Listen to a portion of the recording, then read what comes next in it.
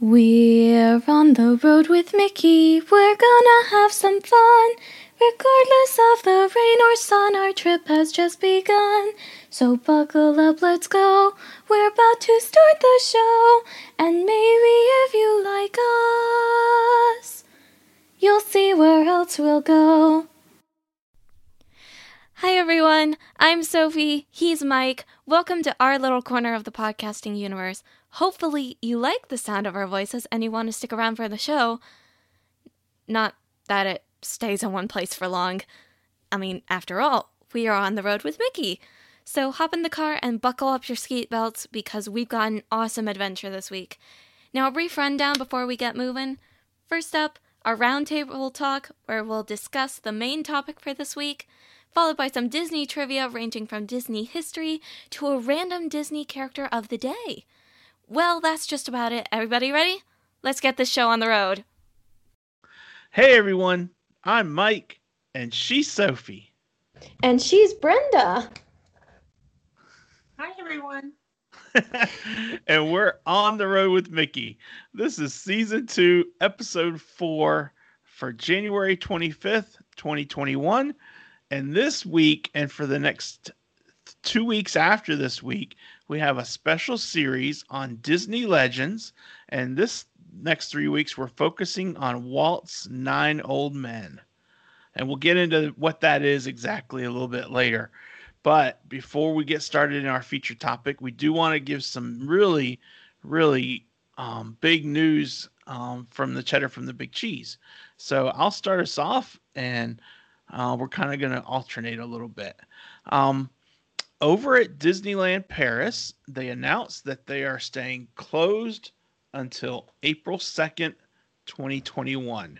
And that's just because of pandemic and the way that the virus is spreading and everything like that. So they were supposed to open in February, and now they've pushed it out to April.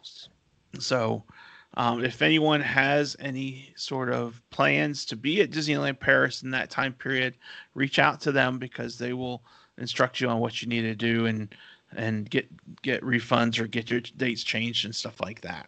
So. But there is some good news that we are talking about. And coming to Disney Plus starting Friday, February 19th, all 5 seasons of the original Muppet Show are coming to Disney Plus. And I think my dad and I are going to have a hard time turning off the TV until we finish those 5 seasons. And then we'll just watch them over and over again. Precisely. And there's also some very good news, and this isn't really to do with Disney Plus. Actually, no, it's not to do with Disney Plus.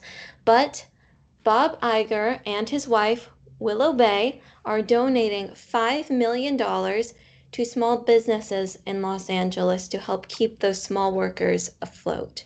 And that is amazing what they're doing. Yeah, it is really, that's a really nice gesture from them. And so hopefully it will help. In reading it, I heard that it was going to help like 1,000 small businesses in Los Angeles to get some extra money they need to stay afloat. So that's big time. Way to go, Mr. Iger and Ms. Bay. Last Wednesday, of course, was Inauguration Day, and President Biden was inaugurated into office. And last Wednesday, the Hall of Presidents closed for refurbishment as they add him into the attraction. There is no word yet on when it will open or reopen, but that will be ongoing. So hopefully that will be soon. And then there's some more exciting news that I have to share. As you can see, I'm generally the bearer of good news in this podcast. But exciting news, and I'm very excited about this, by the way. You should have heard me when I found out. I was over the moon. Disney's Animal Kingdom Park is going to be reopening my favorite attraction ever, coming this summer. And for those of you who have watched us before, you know what my favorite attraction in Animal Kingdom is: the Festival of the Lion King. I thought it was dinosaur. Daddy, we really need to take you back to Animal Kingdom so we can get your facts straight. Okay. Well, just for the record, I am super stoked that Festival of the Lion King is returning too. And can't wait till we can see it again. I can't there'll be either. some changes. There'll be some changes for social distancing and things like that, and to keep the performers and cast members safe. But you know what? It's going to be a big time deal, and it's going to be so cool when it's back. I So, love it.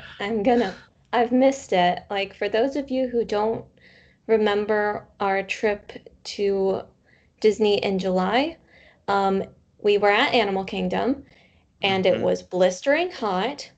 And we were going to Africa, and I was like, I really want to go see Festival of the Lion King. It's air conditioned and it's pretty. And when we got there and realized there's no line, why is there no line? Because it was closed, you could just Yeah, see the look of dejection on my face. yeah, But it was okay because we went and did other things and had a good day. yeah. But it was still disappointing. But you know what? It was what it was. Mm-hmm. So, Another reason to go back. exactly. Yep. So that is all the cheddar from the big cheese that we have. Brenda, do you have anything you want to add for that segment? No, thank you. Okay. Um, Alrighty. and just a reminder, you can check the show notes and you can see all the different ways that you can connect with us. So feel free to reach out to us. We love hearing from you. And that brings us to our feature topic, and it's Disney Legends Walt's Nine Old Men. So I thought I would start us off by giving a little bit of information on what exactly we mean by Walt's Nine Old Men, because it may not be something that everyone knows about. So, who are the Nine Old Men? Um, the Nine Old Men were a core group of animators that were hired by Walt Disney. They created some of the Walt Disney Studios' most famous work, and we're talking films like Snow White and the Seven Dwarfs, The Rescuers, Pinocchio, Mhm. Bambi. The list goes on and on and on. Cinderella, you name it, they probably worked on it. Um, and the funny thing about the Nine Old Men is that it was a joke by Walt. He called them the Nine Old Men as a play on words because in that time period, Franklin Delano Roosevelt was the president, and he had nine Supreme Court judges, and they were called the Nine Old Men because they were older judges. And the joke was that the nine old men that Walt Disney was referring to were in their 20s. So they were by no means old men, but Walt called them his nine old men. And so that just kind of stuck a little bit. But all nine of them, plus Ub Iwerks, who was widely known from his work in animating Mickey Mouse with Walt Disney, all nine of them plus Ub Iwerks were named Disney Legends in 1989. So that's just a little high level about who the nine old men are. Um, but I'm going to turn it over to Brenda. She's our guest, and Mhm. Brenda may not have known it, but she's going first. Oh, great. And she is going to talk about who? Frank Thomas. Frank Thomas. Okay. So tell us about Frank Thomas, Brenda. Okay, well, Frank Thomas was born Franklin Rosbury Thomas on September 5th, 1912, in Santa Monica, California. Mhm. He died September 8th, 2004. And he was half of the Frank and Ollie team that was really popular with Disney animation back then. He went to college at Fresno State University for 2 years, and he played in the band. And while he was there, he filmed a silent film called The Sophomore, and he also drew cartoons for his school yearbook. Okay. He went to Stanford University and finished up his degree for the next 2 years, and then on to Chouinard Art Institute. And he had met Ollie Johnston, who is another of the nine old men, while at Stanford, and then they both went to Chouinard and studied there. You know, one of the things I discovered about Frank Thomas, and I didn't know this, and you guys may have known it already, but he was quite the artist. I mean, he did watercolors, he did portraits and illustrations. His life drawings are beautiful. And I'm going to recommend to all your listeners, if they have time, to Google Breakfast and the Genius of Frank in Google, and you'll be able to see these beautiful drawings he did. They were really magnificent. He was such an artist. So after he left Chouinard, he went and applied at the Walt Disney Company and was hired, and he became the 6th hire of Walt's 9 Old Men on September 24th, 1934. His employee number was 224. Nice. 224. Boy, that's really crazy. And he retired in January of 1978, January 31st, 1978. His animation career started with his first short, Brave Little Tailor. And he was known for combining artistry and sincere acting, and he was really good at it. He and Ollie Johnston were a great team. The popular characters and scenes that Frank animated were the dwarfs crying over Snow White's dead body, Pinocchio singing at the Marionette Theater, Bambi and Thumper on the ice. I love that. Lady and the Tramp eating spaghetti. Hello, that's like the most romantic scene in any movie ever. And it's so beautiful. The Three Fairies and Sleeping Beauty, the Dancing Penguins and Mary Poppins. Yeah. And he was directing animator for several of the villains, Lady Tremaine from Cinderella, and the Queen of Hearts in Alice in Wonderland, and Captain Hook and Peter Pan. Oh, wow. I give all those guys, he did a great job. Yeah, of course. His other professional accomplishments were co-authoring the book with Ollie Johnston. It's the Disney animation, The Illusion of Life. Sophie has that book. Yep, I had that book too, and it's the textbook even now for animation courses still today. It's known as the Bible among character animators. Yep, and it is absolutely beautiful. I love this book. Yeah, it's gorgeous. It's heavy too. Good oh weapon. Yeah. You should have seen me. I don't know if the viewers recognize, but as you started talking about Ollie Johnston, I was reaching over to my, well, yeah, but I mean, like, she mentioned Ollie Johnston, Daddy. Yeah. And I was reaching over to grab the book, and I wanted to show it completely, but, whoa, I am completely disappeared. Yeah. Oh, well. That's okay. That's okay. Yeah, take a picture and text it to me, Sophie, and I'll put it in the show notes so people can see what the cover looks like if they want to get it. Okay? Yeah, definitely. Mm-hmm. It's a beautiful book. And what makes it even better is that it's a hardcover. Yeah. So Frank's last professional work before his death was in 2004 in The Incredibles. And he was not an animator. He was actually a voice character. And if you'll remember in the original Incredibles movie in 2004, the 2 old men standing, and one says, "That's old school." And the other says, "Yeah, no school like the old school." Well, that was actually Frank and Ollie who did that. Yeah. I remember that. It was a huge Easter egg for me. Great. Awesome. Well, that's so cool. Mm-hmm. Cool. And the I best love the best history. advice So. that he gave in, upcoming animators that came just were thrilled to be able to work with him and learn from him. And the best advice he gave was, don't animate what the character's doing, rather what the character is thinking. Nice. So I thought that was awesome.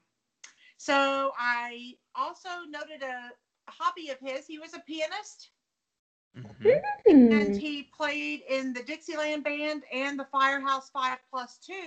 So he played at night and he did animation in the daytime. Yep. Wow. Really nice guy. I like him. I didn't know him, but I like him from everything I've seen. His wife was Jeanette. He had 4 children: Anne, Greg, Theodore, and Douglas. And Frank and his family actually lived right next door to Ollie Johnston and his family. I mean, these guys were joined at the hip, weren't they? They were. Yeah. Yeah. They were really, really close friends. You saw the movie, right? Frank and Ollie? Yeah. It's on Disney Plus if you haven't seen it, anyone. Go check it out. It's awesome. A really cool documentary about those two. It really is. They were really great friends. Frank did readings on astronomy, and he wanted to get a visual of the solar system. So he built the solar system in their living room. Nice. And the boys would make models of rockets, and he would make movies, let the boys make movies with their models of rockets. He was a really, really hands-on dad. Wow. He drove a Dodge Dart GT. And that's pretty cool. It's funny what all these guys drove. It's funny to learn what all these guys drove. He was obviously well loved by his family, friends, co-workers, and so many who came after him in the field. He's just well respected and a really nice guy. And I have something I just found recently that says Frank's assessment of Walt played into his own philosophy of attributing emotion to his characters. The most important thing in your life was pleasing Walt. Now, that wasn't because he was the boss or because you had any special relationship with him. He just had an air about him that you wanted to please this man. The other thing, which I think was even more important, was that he drew out of you what he thought, what he believed you could do, and he made you believe it. And Frank needed the audience to believe his characters and for Walt to believe in him too. Yeah. And he did a fantastic job. I would say mission accomplished on that regard. I would too. And I found an interesting tidbit, and this doesn't have necessarily to do with Frank. Well, actually, it has to do with all the animators. But back when they were doing these, frames where you had to draw the character and then redraw the character, and you had to flip the book so it looked like it was moving. This is just some statistics I found on that. A traditional animated movie runs 24 frames. Think 1 drawing per frame per second of screen time. So 24 frames per second. Traditional movies typically meant that the entire character would be drawn 24 times, equaling 24 frames. So that's per second. That's 1,440 frames per minute. That equates to 86,400 frames per hour of screen time. I mean, wow. That's crazy. Crazy incredible how many drawings to do 1 hour of film. Yeah. And that's, like you said, 1 hour, and it's all done by hand. Yes. It was all done by hand. And it moves so fluidly. I mean, if you watch these scenes again when you know what they had to do for that, and it's crazy incredible they were able to pull it off. Yeah. Yeah. And remember those times, Daddy, when you would look into my notebooks at school and be like, why are you always drawing the same thing over and over again?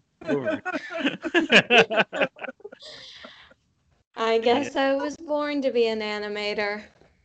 That's right. Yep. So do you have anything else you want to add for us there, Brenda, about Frank? Nope, not about Frank. Nope. Okay. Nope. Okay. I think Good. it's fascinating to learn about these guys and learn more details about them. I do too. I do too.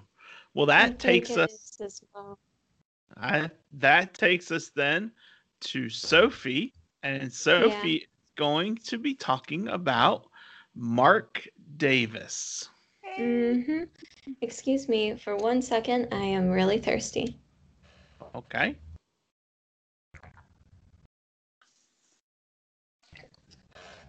Sorry, my mouth has been dry today. Okay. So Mark Davis, Well, Sophie, what do you got for us? well, I have a bunch of information about Mark Davis that I came up with really quickly. And Mark Davis was born on March 30th, 1913. He died in 2000. I don't have the exact date. Okay. But in his early life, Mark and I have something in common in that we really like to draw and that our classmates were jerks. I'm just going to say it. So, yes, as a child, the schoolyard bullies were an impetus for Davis to start drawing. He found that when he drew, the other kids wanted his artwork and the bullies wouldn't beat him up. So that led him to keep drawing more and more and more. And he studied at the Kansas City Art Institute, the California School of Fine Arts in San Francisco, and the Otis Art Institute in Los Angeles. And he was really good at sketching zoo animals. He Okay. was practically a zoologist, I would say. And in the evening, he was studying animal anatomy in the public library after he was done with his classes and schoolwork. And he began his career on December 2nd, 1935. He was the last of the 9 old men to be hired. I'm sorry, I don't know why I said June.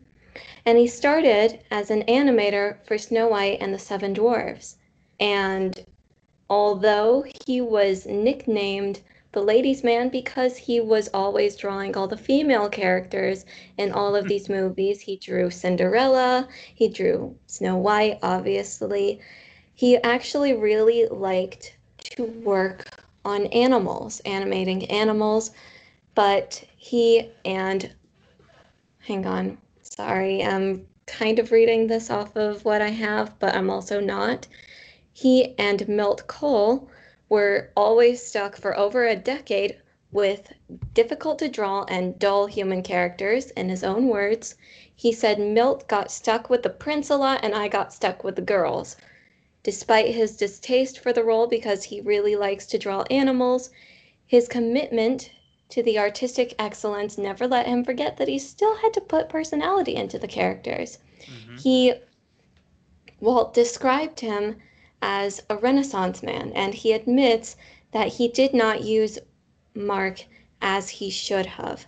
He had an entire building of animators, but that is all they could do, just animate. Mark made the story. He designed the world that we saw in each movie, and he made the characters feel alive.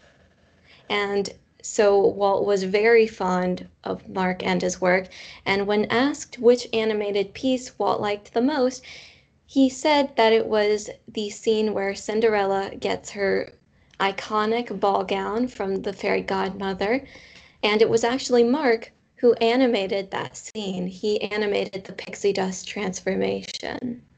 Nice. Mm-hmm. And a very important thing that we see in a lot of the Disney characters from that era of animation, I call it the Golden and the Silver Age. A lot of the things we see from that era is that the characters were designed off of live references from the actors who voiced them. And the one that I can remember off the top of my head would be Aurora from Sleeping Beauty when she was dancing in the forest. Her voice actress would wear the costume that Aurora wore, and she would dance around the choreography and they would film her doing that, and then they would animate based off of the poses that she made in that film. And it was Mark who did this most often, and he was also known by the actors of the characters he animated to end up making the characters look like the actors themselves. You could see the recognition in their facial structures, like with Aurora, Maleficent, and even Cruella de Vil. They all looked like the actors and actresses that played them. Okay. hmm And then, of course, there are other things that he did. He designed many of the characters and animatronics in the shows and rides at Disneyland and Disney World. And these include many of the rides that I can't list every single one, but they include the Jungle Cruise, the Enchanted Tiki Room, and the Carousel of Progress. A favorite for That's sure. cool. Mm-hmm. And And that's, I was gonna say, that's kind of what I think of is how a lot of these animators got more involved with the parks as well, you know? Mm-hmm. They saw that Walt really was invested in the parks. I think they saw that and they were like, this is something that Walt wants. And like Brenda said, you live to please Walt. And so they wanted to please Walt and they wanted to work on the parks. And I think it couldn't have been the way it was without their help. I really don't. Yeah. Oh, yeah, I agree. I Sure, you're agree. right. hmm Sure. And then, of course, there are other places that he worked at besides the Disney studios. He was actually a professor at Chenard Art Institute, and that is where he met his wife, Alice, and she was a student when he met him, and he met her in 1947, and when she graduated, they got married in 1956, and they were together until his passing in 2000. Wow. hmm Okay. So, is that all you have for us? Is there anything else you want to tell us about? There's just one last thing I wanted to say, and it's with regards to his legacy. There are many things that Marc Davis left behind after the end of his life, and one of them that I will mention is that the same month of his death, the Mark Fraser Davis Scholarship Fund was formally established at the California Institute of the Arts. Wonderful. hmm And he passed away in January of 2000. I don't know the exact date either, though, Sophie. But I Yeah. did see it was January. hmm Excuse me. I had to So yeah, get that's all. something for my throat. It was a little tickly. hmm So yeah, that's Okay. all I have to say. Okay. I Well, hope thank I you, did all Sophie. right. I'm You not did perfect. particularly okay. You did perfect. And so did Brenda. So that brings us to me in my first selection, and that would be Mr. Ward Kimball. Awesome. Ward Kimball was born on March 4th, 1914. That would be 2 days after Mommy's birthday. Shh. A few years before. But several years before. Yeah, I was like, Daddy, Mommy is not over 100 years old. No. He began work at the Disney Studios on April 2nd, 1934, and he was the fourth hire of the Nine Old Men. Now, Ward, like many of the rookie animators, started out as an in-betweener. An in-betweener was an artist who created the drawings that appear in between the extremes of an action that are drawn by an animator. So he would fill in the gaps, kind of. And he had a nickname amongst the Nine Old Men, and that was the Mad Genius. Hmm. I don't quite know why, but I thought that was really kind of cool. So I figured I would put that out there. Right, forgive me, everyone, but one of my neighbors is blasting music really loud, so I'm gonna put myself on mute unless I'm talking, okay? Okay. You don't have to tell us, Sophie. um, for many of these animators, we don't know who they are, but you may not know who they are, but you know their work. And for Ward Kimball, one of his best characters, one of the characters he's known most for, is Jiminy Cricket in Pinocchio.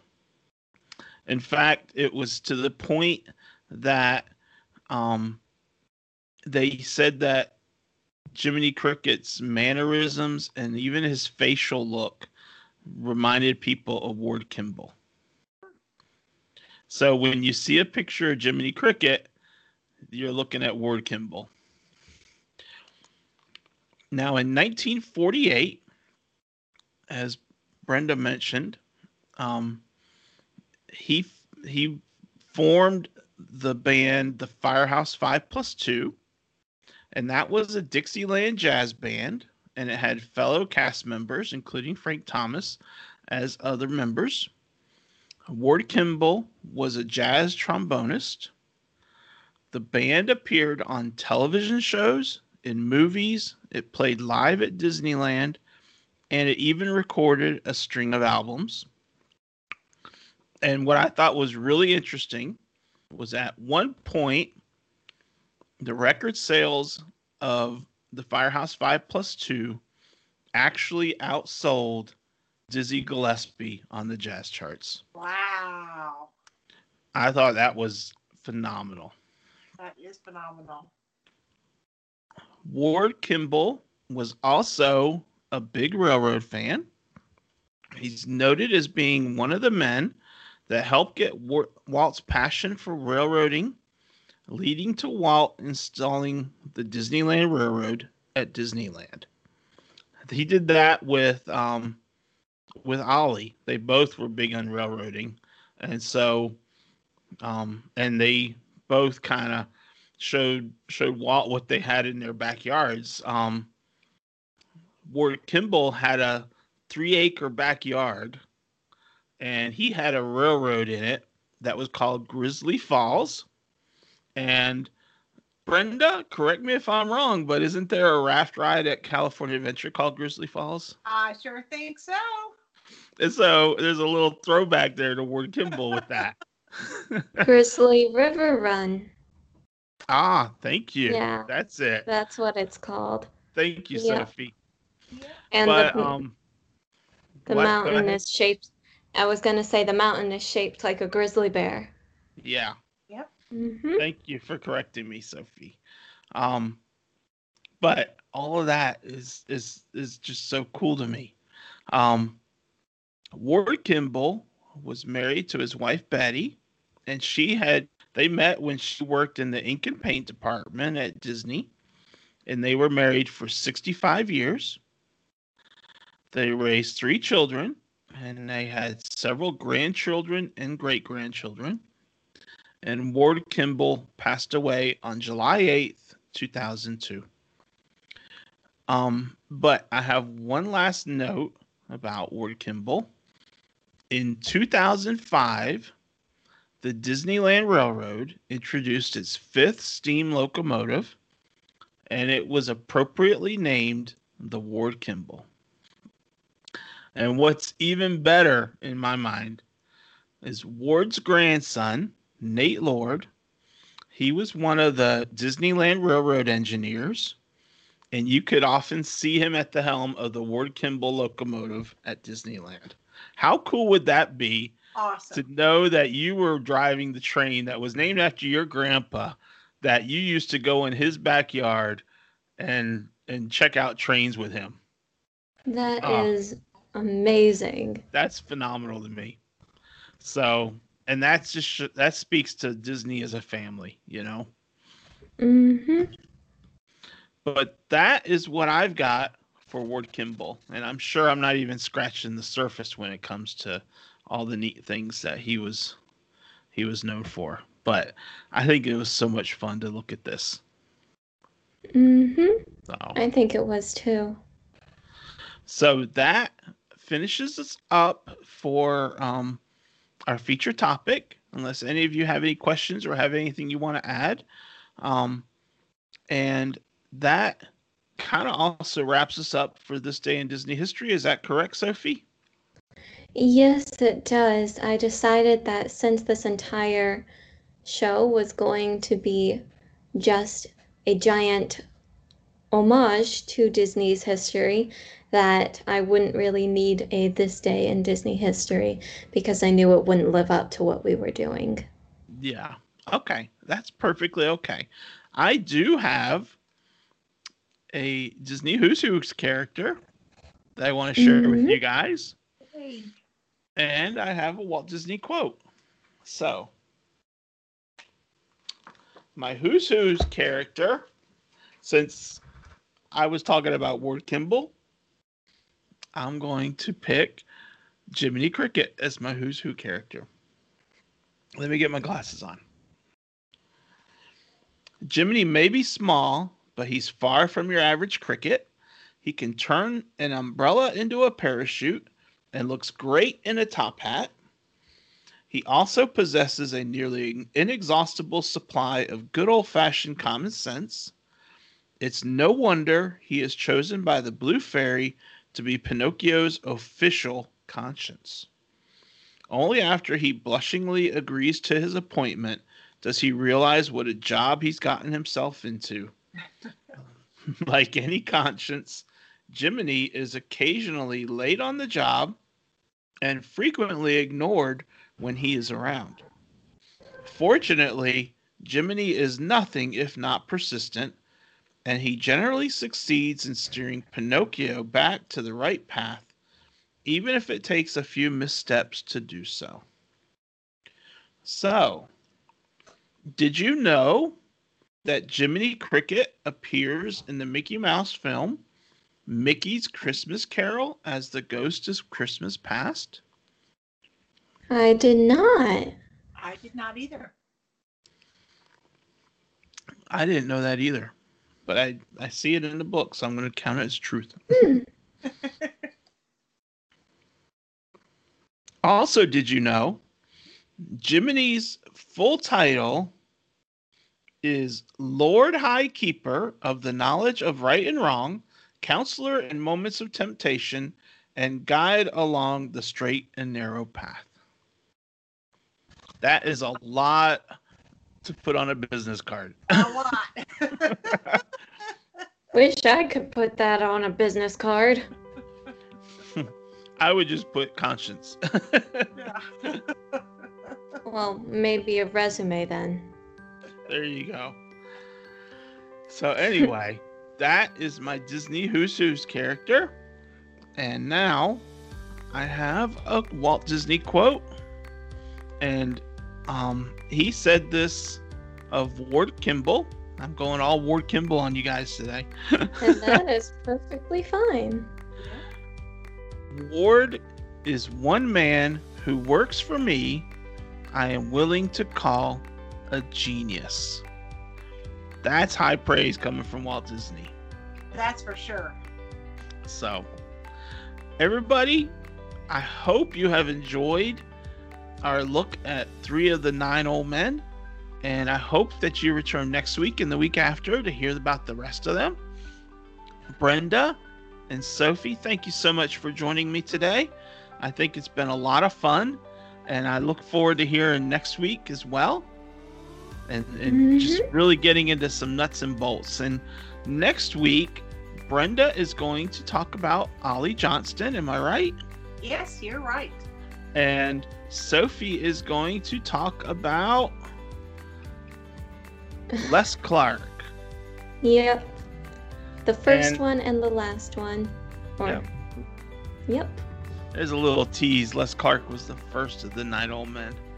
Yep. And I'm going to be talking about Milt Kahl, who was, as you know, he did the Princess for alongside of Mark Davis doing the princesses. So so let's see what we can learn about those 3, and we will talk to you all next week. And Sophie and I will See you on the road. Thank you, Brenda, for joining us. And you everyone, so have a much. great week. Bye. Bye-bye. Bye.